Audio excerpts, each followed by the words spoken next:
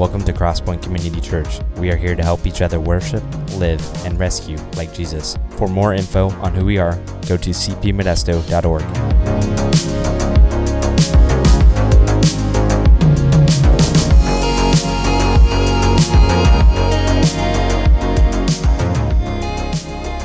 Just in case you missed, or maybe you don't get information from the church, this last week in the church newsletter,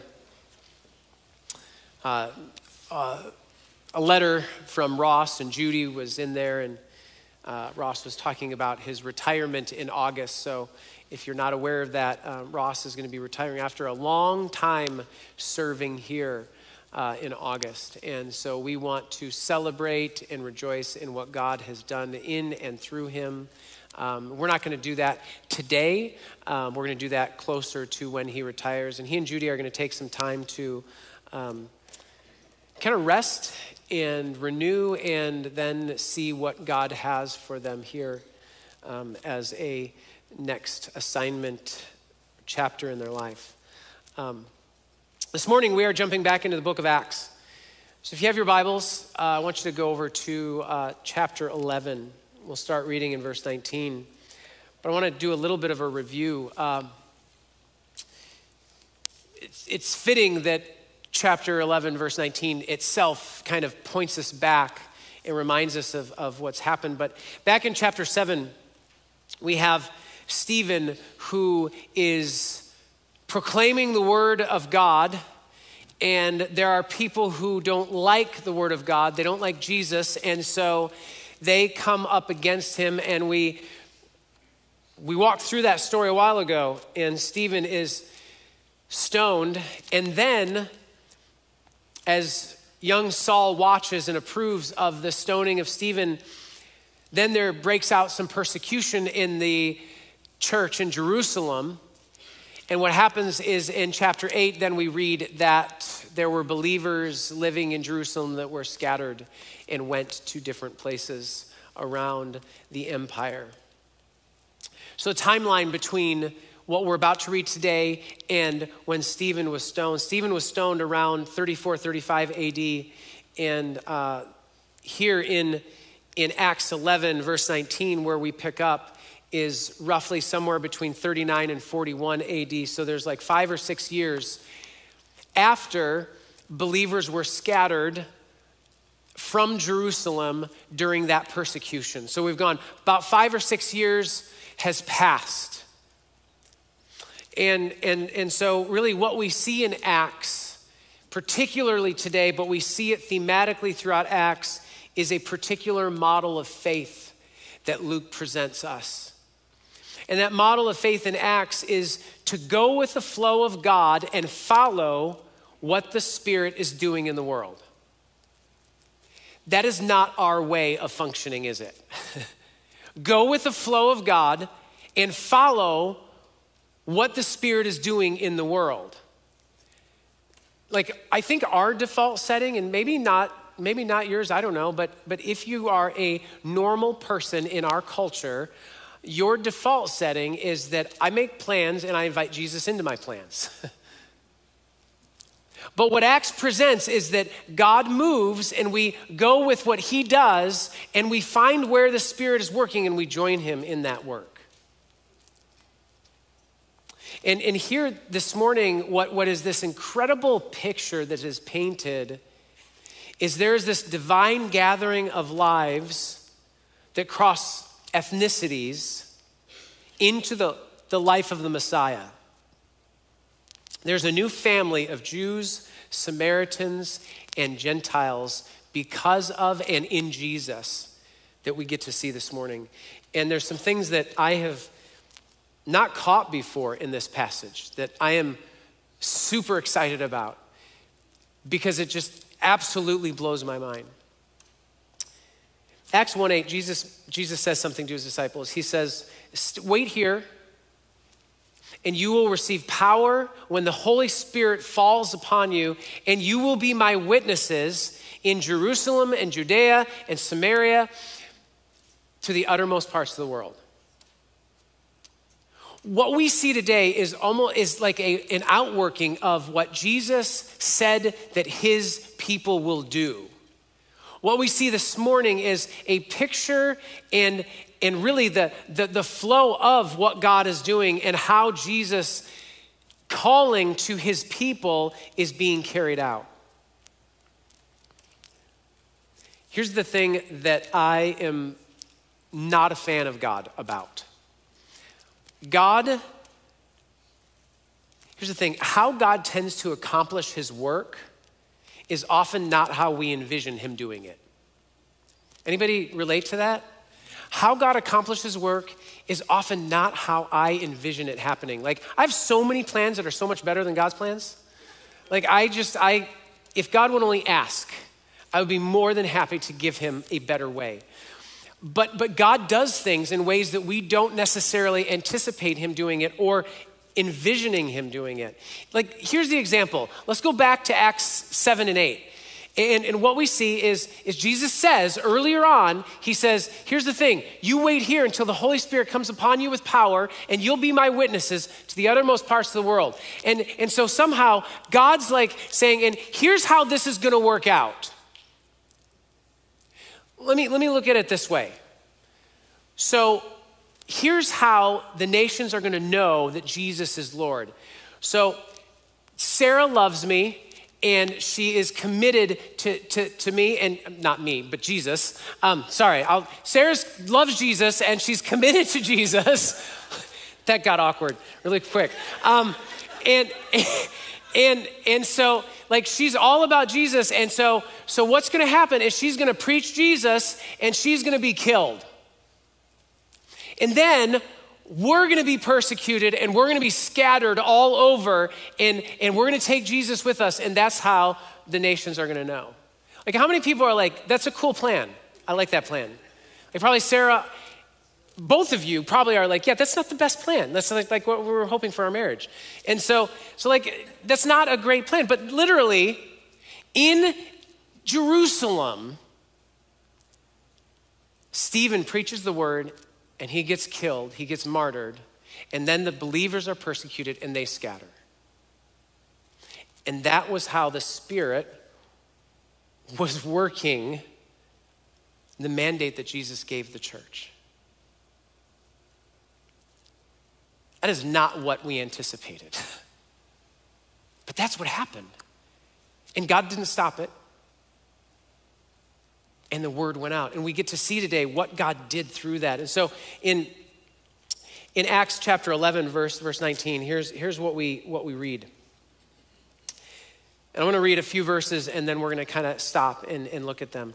Now, those who were scattered because of the persecution that arose over Stephen traveled as far as Phoenicia and Cyprus and Antioch, speaking the word to no one except Jews. And so 5 to 6 years ago, those people were scattered and they went out. And it says that they spoke to no one except Jews. But that's a general summarization because that's not exactly all that happened. Because in verse 20 it says, but there were some of them, men of Cyprus and Cyrene, who on coming to Antioch spoke to the Hellenists, Gentiles also, preaching the Lord Jesus. And the hand of the Lord was with them, and a great number who believed turned to the Lord. Okay, so here's what's happening. Actually, let me ask this question. When did the gospel go out to the Gentiles?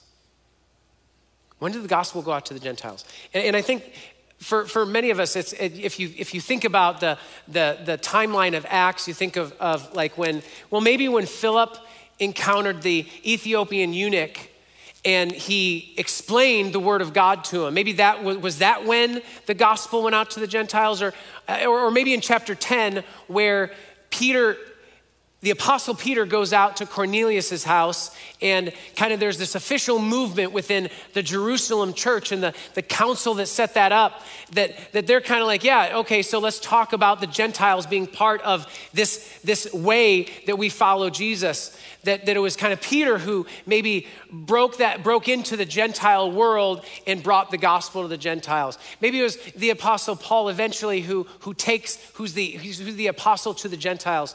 What's interesting is that oftentimes we tend to think that God's big guns do God's big works. Like that Peter was the one, the Apostle Peter, the one who Jesus says, upon the confession that you made, that's how I'm going to build my church. That Peter's the one who actually opened the door through the power of the Holy Spirit to the Gentiles, but that's not true at all. It's not how God chose to work and graft in to the family, to the kingdom, the Gentiles. Because the reality is this, at the time of the persecution that scattered the believers in Jerusalem, which was just a few months after Pentecost, those believers, Jewish believers, went out, and 6 years later, there's a large, flourishing Gentile church in the third largest city in the empire, Antioch. There was no apostle who went there. There was no big name who had a rally in Antioch. Here's what's awesome. The gospel went out to the Gentiles quietly and discreetly, carried by obscure, unknown men and women. We don't know any of their names, but we do know that they were persecuted and they were scattered. They were experiencing persecution in Jerusalem, and they ran out of Jerusalem to places like Cyprus, into Phoenicia, into Antioch. They were Jews who had become Jesus followers, and they took Jesus seriously. And where they went, even though they were battered and bruised and afraid, they made disciples. Like, how does that hit you? One of the most significant movements in gospel history was the gospel of Jesus Christ being taken to the Jews, and it wasn't taken to the Gentiles, and it wasn't taken by one of the big guns. It was taken by people that you will never know their names. There's nothing recorded about them. In fact, the church in Jerusalem didn't even know this was happening until 5 or 6 years later. And there was this flourishing community of Gentiles who were loving Jesus and following him and spreading the gospel. Like, that's incredible. We tend to think that God uses really important people to do God's really important work. God uses unknown, obscure people to do his most significant work. And so no one has an excuse to say, you know what, I don't need to be making disciples because I'm not known, or I'm not important, I don't have influence. Let me ask you this. Have you had a hard day? Have you been scattered? Have you felt like you're in the wrong place at the wrong time? Well, then maybe you fall among those people who actually broke the good news to the Gentiles. You see, there were no earthly headlines. There wasn't even a blurb in the Jerusalem church. It was just the applause of heaven in light of their faithfulness. I think it's interesting.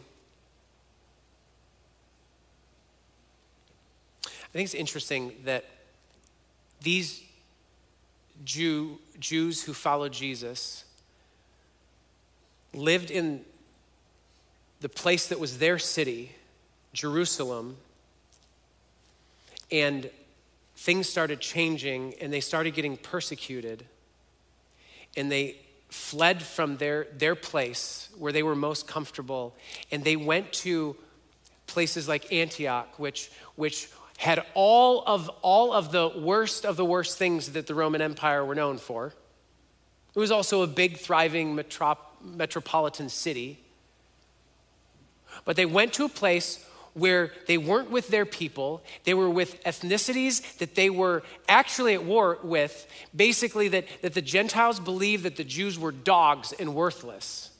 So they move, they scatter, they go from a place that used to be their home that they no longer felt safe because they were persecuted, and they go to this place and they take the word of Jesus with them, and there is born a church that we'll see in a minute that is on fire for Jesus. And there's a trend in the church today that's kind of like that, but very, very different. And understand, I'm not saying that everyone does this, because there's lots of reasons that people relocate. But there's a trend in the church today that people leave the place they've lived because they're no longer comfortable there, or they feel some degree of tension, and they move to a place where they're more comfortable and people are more like them.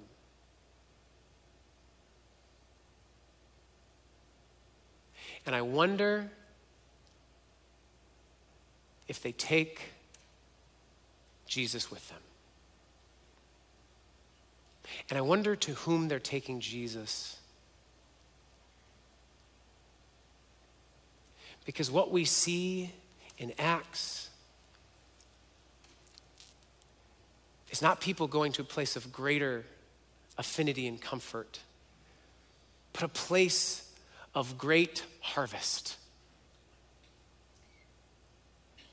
And I just wonder where our heads are and where our hearts are. And I'm not saying that everybody does that. But that's kind of a thing. And so then we move through and we move on, and in verse 22, it says this: the report of this church in Antioch came to the ears of the church of Jerusalem, and they sent Barnabas to Antioch. When he came and saw the grace of God, he was glad, and he exhorted them all to remain faithful to the Lord with steadfast purpose, for he was a good man, full of the Holy Spirit and of faith. And a great many people were added to the Lord. So Barnabas went to Tarsus to look for Saul, and when he had found him, he brought him to Antioch. For a whole year, they met with the church and taught a great many people, and in Antioch, the disciples were first called Christians. Okay, talk about like a little slow on the uptake.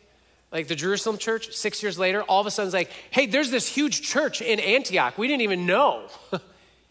And wait, what? It's full of Gentiles? Like that blows our mind. So these people who are the official face of Christianity in the first century, who have this board of directors of the Jerusalem church, maybe a council, the Jewish council, and the Jerusalem council, and so they're here, and so they say, okay, so we heard that something's going on in Antioch, and all these Gentiles are following Jesus. How can that be? And so they're like, okay.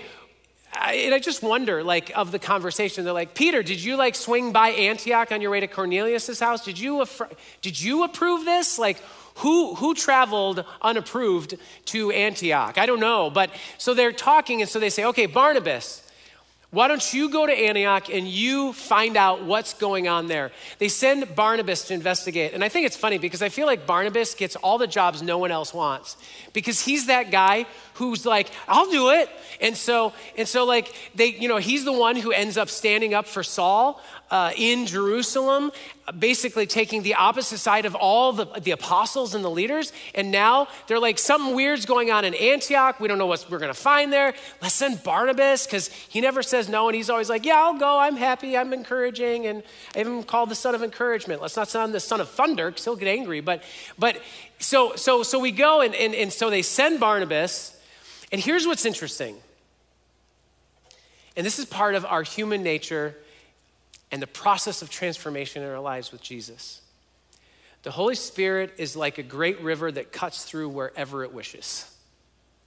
When you think about some of the great rivers of our planet, what you see, especially if you see aerial photos, that they go where they want.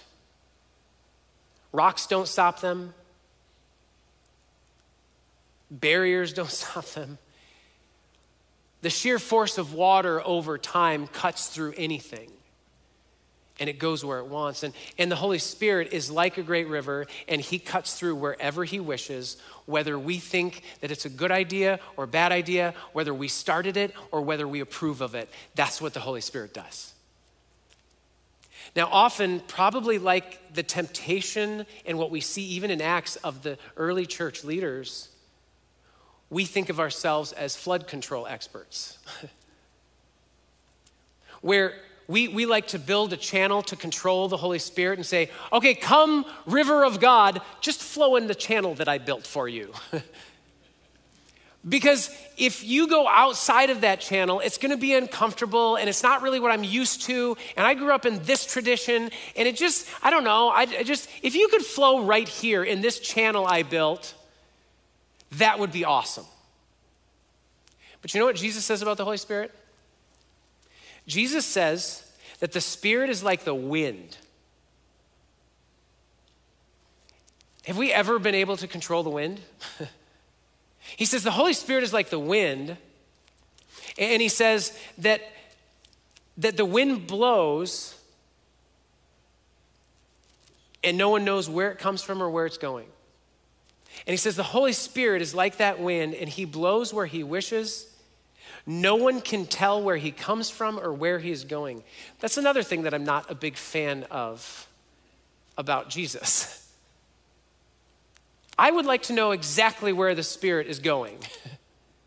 I would like a heads up. But Jesus himself says you don't know where he's going. And so there's this thing that if we are going to be with the Spirit, if we're going to be obeying Jesus, then we need to be riding on the wind of the Spirit wherever he takes us. And it may not be where we want to go. And here's the thing. Not everyone who believes in Jesus is ready for the Spirit's newness. Not everyone who follows the Savior is comfortable to join the unanticipated places of the Spirit's work. But some are. Some are ready for that. And the ones who are ready for that are the ones who have realized that surrender is the only viable option. And they've surrendered to the Spirit and said, you know what? I'm not in control. I want to obey Jesus. I want to be like Jesus, and I want to be ready for his return. And so I'm surrendering, and wherever the Spirit goes, that's where I'm going to go. And I'm going to surrender to that. Those are the people who are ready for the newness. Those are the people who are ready to participate in the unanticipated places of the Spirit's work. And so Barnabas was one of those guys. We see Barnabas over and over riding on the wind of the Spirit and dropping and starting fires where he drops. And so they send Barnabas, and it says that Barnabas was a good man, full of the Holy Spirit, full of faith. And I think if we just tease those out a little bit, a good man has to do with his character and his disposition.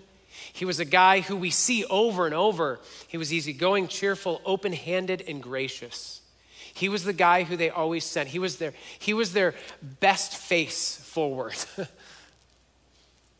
And it says he was full of the Holy Spirit. Basically, if you read full of the Holy Spirit, honestly, that just simply means he was constantly surrendered. Constantly surrendered. If you want to be full of the Holy Spirit, you are constantly surrendered. That's how you're full of the Holy Spirit. And then it says he was full of faith, which simply just means that he was obedient. He was acting on what God said. And so they sent Barnabas, and what's wild is that it says that he got to Antioch, he's there on the ground, and he sees this Gentile church flourishing. They've had no teachers. They've had no books that they've read. They've had no seminaries. They've had no Bible schools. They don't even have like a Christian preschool in the area. And here, this flourishing Gentile church is happening in Antioch. And what is Barnabas' response? He was glad and he rejoiced. And that's a confronting thing, because is my default setting when I hear about something the Spirit might be doing, is my default setting to be glad and rejoice, or is it to be critical or question or control what's happening? Because that is in our nature. I don't know if you've heard anything about Vertigo this past week, but Spirit did some pretty awesome things. In fact, people telling stories about it, you might hear in the story some things that you are a little uncomfortable with. Is your first instinct to rejoice in what God did, or to say, well, let's talk about this a bit? I mean, I'm sure there were some good things, but maybe something was out of control. Barnabas rejoiced and was glad.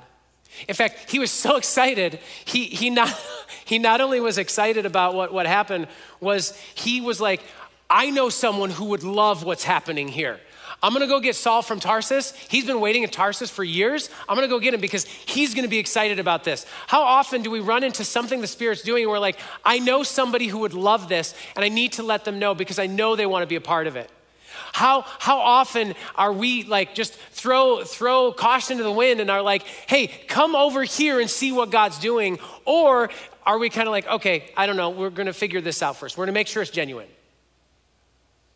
And then I'll ask people to come over. But Barnabas is like, man, Saul is a guy who would love what's happening here.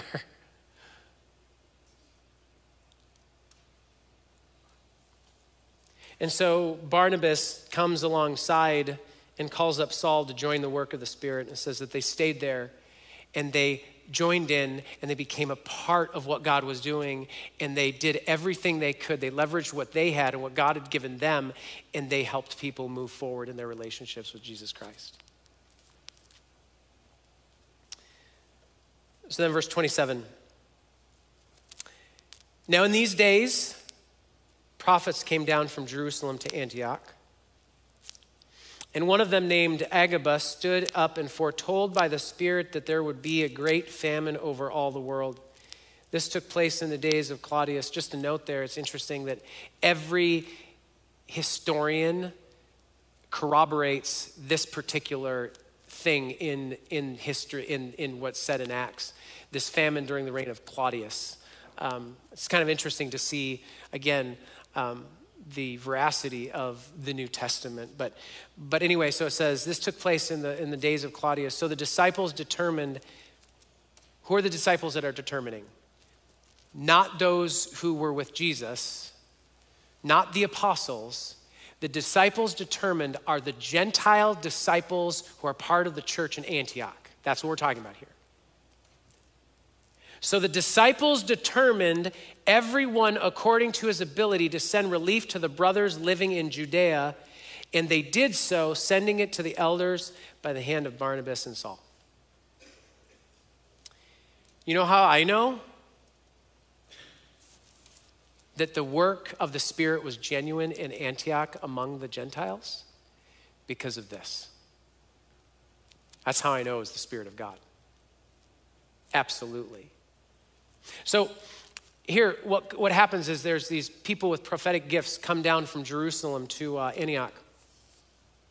One of them, a guy by the name of Agabus, and he's given a foretelling is not the primary role of the prophetic gift. But Agabus had this information that the Spirit gave him about a famine coming. And just to clarify, prophetic gifts are not primarily future telling, but they are speaking by the Spirit where the church must be active. And that's what Agabus was doing. He was saying this Antioch church must be active in this area because this is coming and God wants you to participate in bringing relief to suffering that is inevitably going to come. So basically he's saying that you're being called to relief and care for suffering brothers and sisters who are different ethnically than you, because you're all Gentiles and they're Jews that you've never even met in Jerusalem.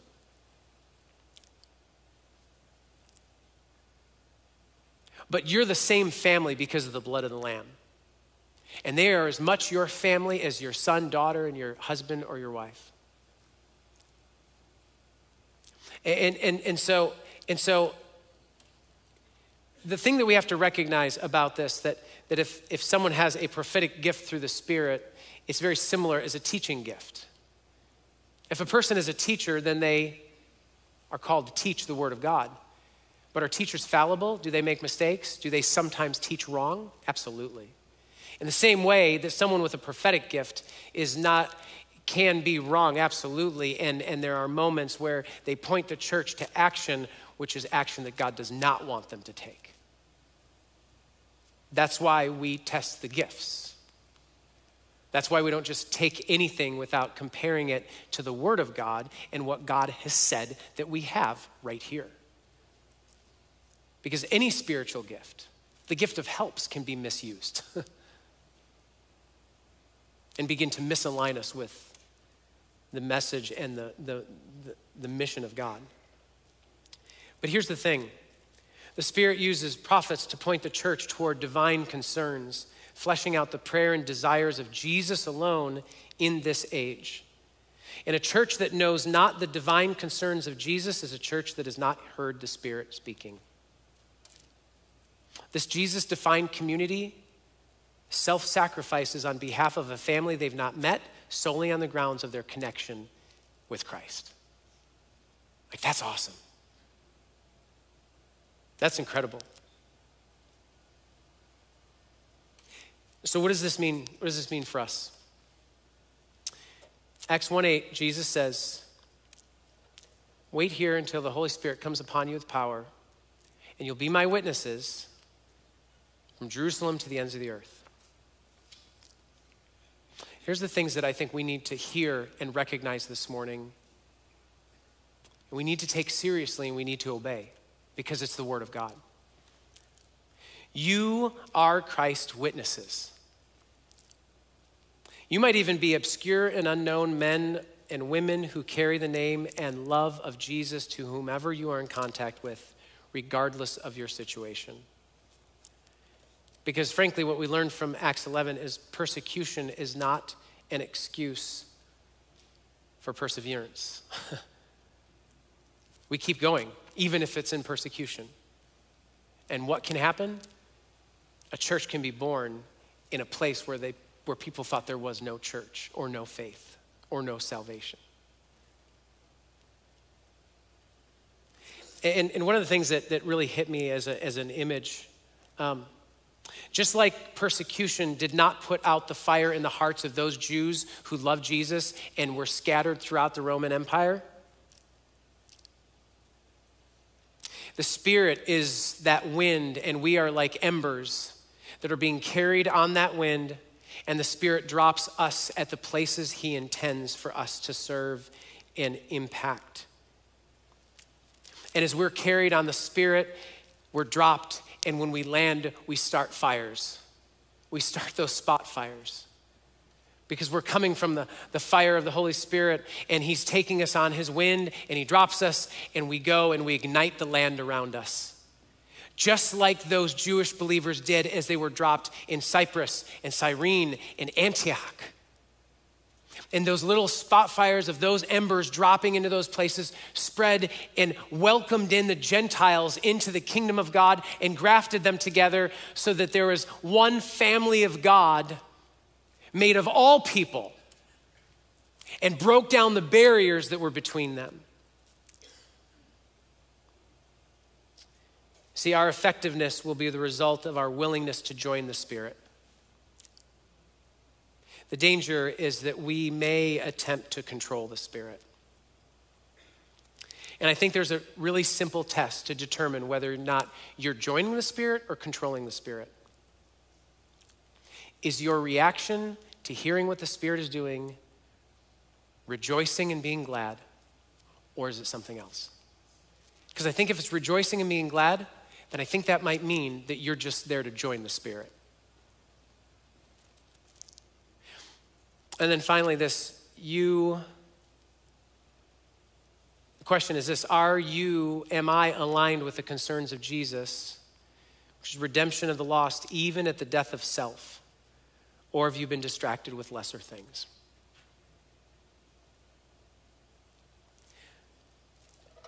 As I was going through this passage and coming to this morning, I was kind of overwhelmed by what this says, because this gives us a picture of how the Spirit moves, how unexpectedly he moves, that the people that he uses, just to realize that he used nobodies for one of God's greatest works in history to welcome in the Gentiles to the family of God. He used unknown people like you and I. We don't need celebrity Christian leaders. We don't need popular, well-known people who claim to follow Jesus. The most significant works that God does is through those who you will never hear their names, because they're simply being faithful. And where the wind of the Spirit drops them, they ignite that place with the love and the grace and the word of God. I'm going to invite Travis to come back up, and as we worship, here's you can sing, but here's the thing. God is doing a work. The Spirit is moving. And some are listening, some are hearing.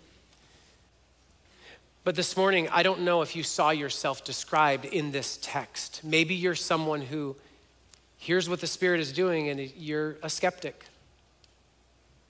You don't respond with rejoicing.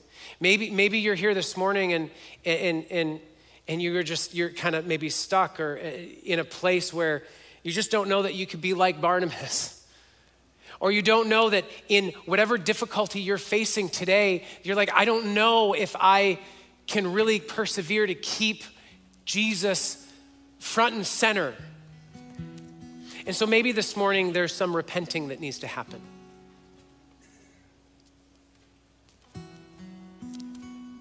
Because repentance always precedes the work of the Spirit. And frankly, I know for a fact that there's some reconciling that needs to happen. I know people in this church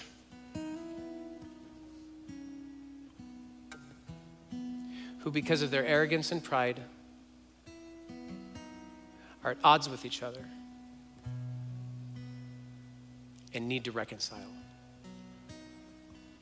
And I know that's a hard word. It's not my word. It's Jesus' word. How can we be his witnesses to the uttermost parts of the world if we can't even witness his grace and love to one another? I think some of us here this morning just need to let loose and rejoice because of what God's doing.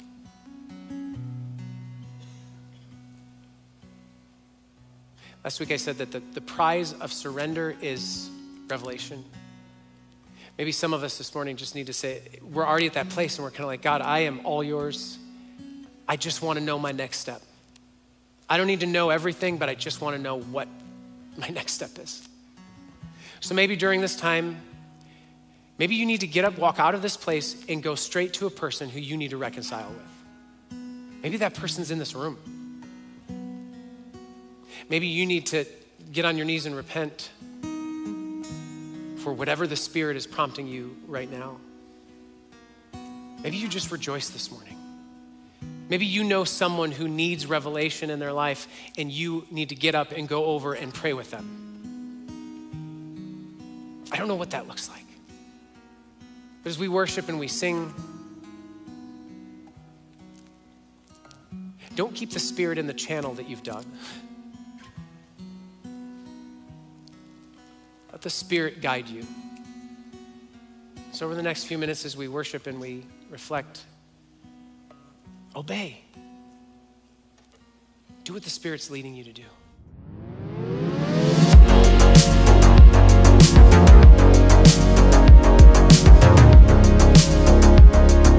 Thanks so much for listening. We hope you feel inspired and moved by what God is doing here at Crosspoint.